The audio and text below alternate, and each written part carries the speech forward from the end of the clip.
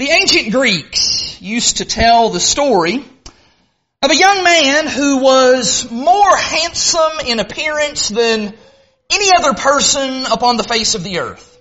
In fact, he was so handsome, so good looking, that he captured the affections and the attention of virtually everyone that he came into contact with. One day, though, he happened to be passing by a pool of water, and he caught sight of his own reflection for the very first time. And he fell in love with what he saw. Not realizing that it was merely an image, but he just loved what he saw. And in fact, he couldn't stop looking. He continued to gaze over and over at himself, completely fascinated with what he saw in his reflection. Days went by, and still he continued to look at himself, admiring his own reflection, not even realizing that his body was wearing down, his body was becoming weak because of a lack of food and a lack of water. When he finally did realize that the reflection in the water could not reciprocate his love, could not love him back the way that he loved it, he ended up losing his will to live altogether. Ultimately, he ended up dying right there, staring at his own reflection. You might be wondering, what was that young man's name? Well, his name, according to Greek mythology, was Narcissus.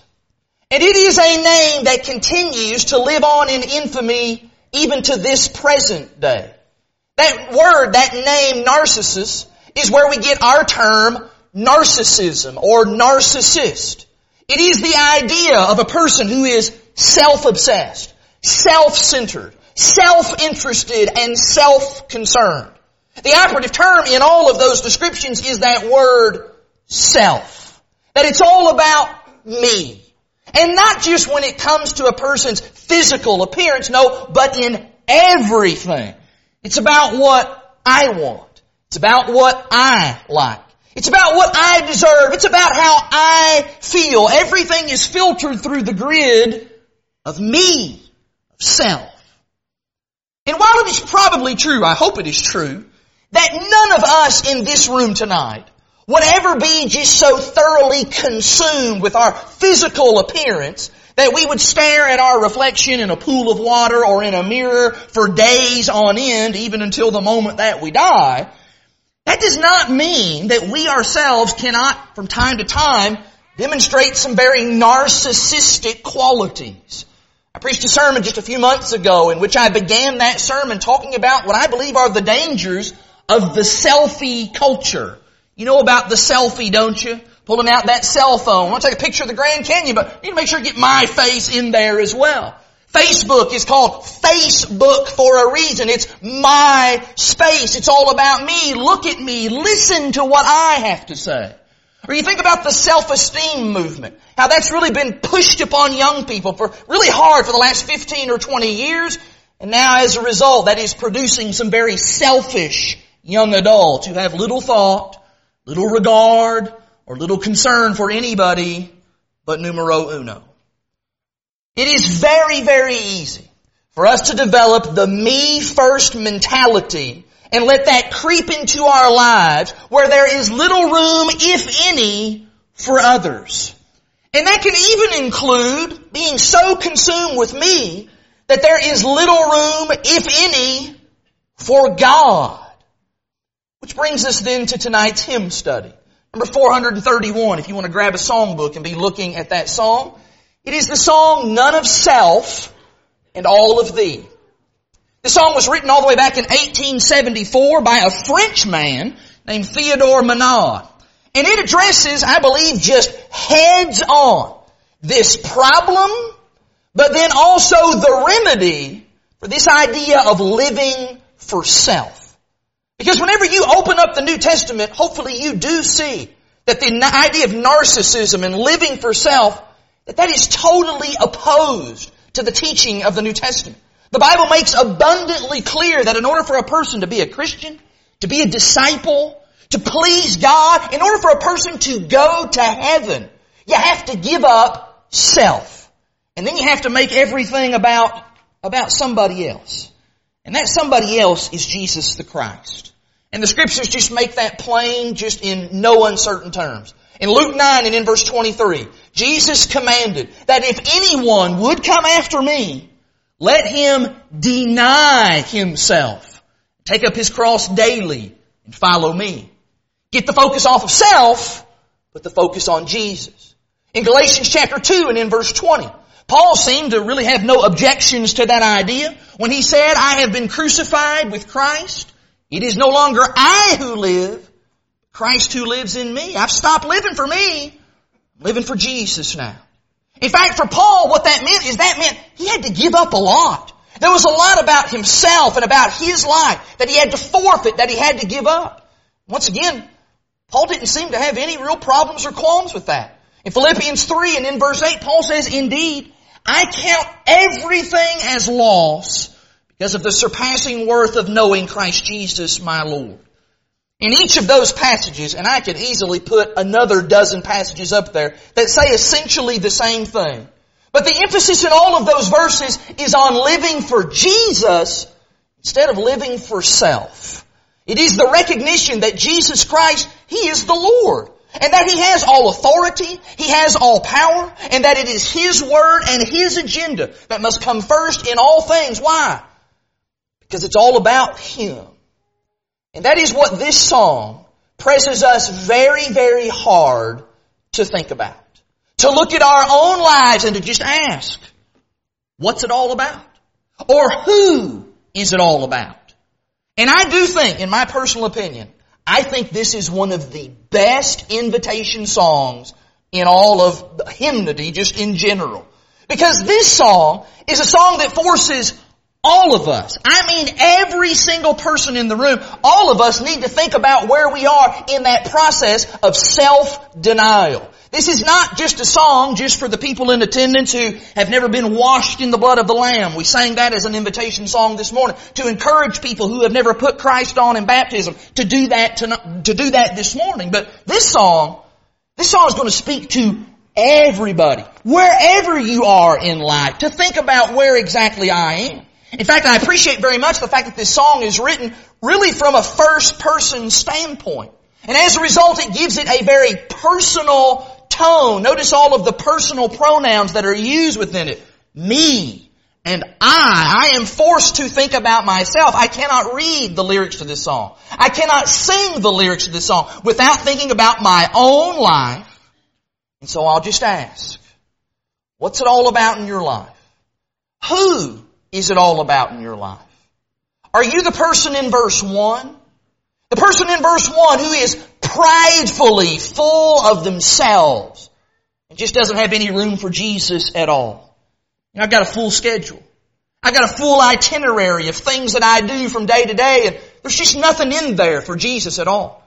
This is the person who, in fact, just would just flat out say, I just don't need Jesus. Just not really interested in that. Don't want Him, don't care for Him. My life is going just fine without Him. You just keep your Jesus stuff to yourself. And I will say, I really would be shocked this evening if there is somebody here who falls into verse number 1. Because I'd like to think that, you wouldn't even be here this evening if you were the person in verse 1 who has no interest in Jesus Christ whatsoever. The fact that you're here says that you at least have some interest. Unless you were just drugged here against your will, the fact that you chose to be here says that you have some level of interest. But I do need to ask, are you the narcissist? Are you just so consumed with yourself that Jesus is out of the picture entirely? Maybe though, and I think this is probably the case for a lot of people in this room, maybe you're the person that's in verse 2. You are the person who has some level of conviction. I mean, after all, as the song talks about there in the second verse, it's hard not to be moved by the thought of Jesus dying on that tree, bleeding for sins that He did not commit. He's dying for my sins. It may be that you have some level of conviction and some faith in your heart, but that's about as far as you're willing to take it. You're willing to do some mental belief in Jesus. You believe that the Bible is God's Word. You believe that this is important. And in fact, I'll even come to church from time to time. But you are the person who says, I really can't make any commitment beyond that. I've really only got room for just some Jesus in my life. Now that's certainly better than the people in verse 1. But is that enough? Is Jesus okay with, just some of Him in our lives? Kind of hard to say that after reading Luke 9:23 a moment ago. I tell you what would be better though. What would be better would be to be the person in verse number 3. The person who has allowed Christ to kind of break through some of those defenses. Maybe you've let down some of those defenses on your own. You've let Christ start working within you. That faith that you do have, allowing that to kind of work inside of you. Let the Word of God work within your heart and in your mind. And it's starting to humble you, as the song talks about in verse 3. Bringing you lower and lower. Bringing you to almost a point of total submission. It's where you're starting to realize what John the Baptist realized in John chapter 3 and verse 30 when he said, He must increase, I must decrease. This is the person who, even though self does get in the way from time to time, this is the person who is actively trying to put self to death. This is the person who is trying to fully and confidently reach verse 4, because verse 4 is the goal. This is the person who wants to be able to say, without a shred of doubt in their heart, none of self and all of Jesus. This is the person who is all about Christ. That every thought, every action, every word, every desire, every motive, it is all about Jesus. It's all about Him first. Where Jesus, as the song says, Jesus finally is able to conquer our will. He's able to conquer our heart. All of it. Every bit of it. He now has the preeminent position that He deserves, reigning on the throne of our hearts and our lives. I think if we're being totally honest, I'm really not sure that any of us in this building can fully say that we're at verse 4. We're striving for it. That's the goal. That's what we're pushing toward.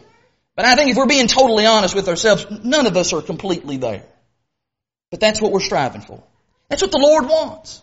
He wants us to be that person who's in verse 3, who's making that move toward verse 4. And so I'll ask you, and I'll just conclude with this as we get ready to sing this song. At this moment right now, which one of those verses best describes you? Which one of those? If you had to, one of those verses was the biography of your life at this present minute, which one of those verses would it be? I'd like to think I'm somewhere in the seam of verse 3 and verse 4. You may not be that far along. You may be stuck somewhere between verse 1 and verse 2. In fact, I think there's probably some folks just kind of stuck right on verse 2 entirely. Tonight is the night for you to be able to say with integrity in your heart, Lord, I want none of self and I want all of you. And you can do that tonight by surrendering your will to His. You can do that tonight through baptism. By confessing your faith in Jesus Christ as the Son of God, repenting and turning from sin, and then being baptized in water for the remission of those sins, you can become a Christian tonight. You can begin living for Jesus, putting Him first in all things. And are you going to do that perfectly all the time? Probably not. That doesn't mean that we're not striving for perfection. We're not striving for excellence as we serve the Lord from day to day. Your brothers and sisters will help you in that process. The Lord will help you in that process. And you can be everything that the Lord wants you to be as you live out your days upon this earth. Brother or sister, it may be that at some point in your life, you were there in verses 3 and 4, but things have kind of went backwards instead of moving forwards. You need to repent of that. You need to fix that. Put the Lord first.